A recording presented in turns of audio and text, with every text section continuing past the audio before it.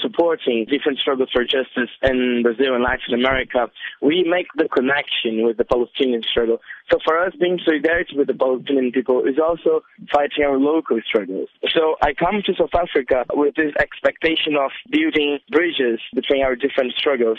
And it's really inspiring to come to South Africa because the BDS movement is inspired in the international isolation campaigns that helped to put an end in the apartheid regime here.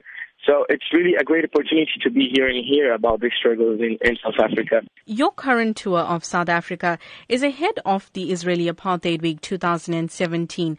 But what is then the focus of your talks? During Israeli Apartheid Week, and that here in South Africa is such a big event. I believe there are more than 125 activities happening all around the country. So I'm really pleased to be part of this great event.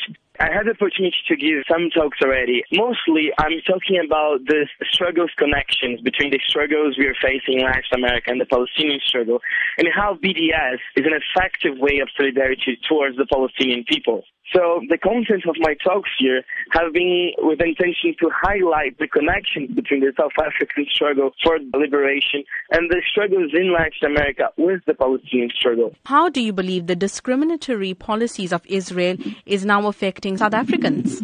It's interesting to look to what happened during the isolation campaigns against apartheid South Africa. While the whole world was isolating apartheid here, Israel was actually selling weapons to the apartheid regime and promoting its nuclear weapon program. So the South African people really understand that where we see human rights violations, Israel sees opportunities to export its military industry. So I believe it's time for here in South Africa, we pressure the South African government for a full military embargo on Israel. We shouldn't be complicit with this. The Palestinians gave a lot of solidarity to the South African people while you were struggling for apartheid, and now it's a chance to give it back.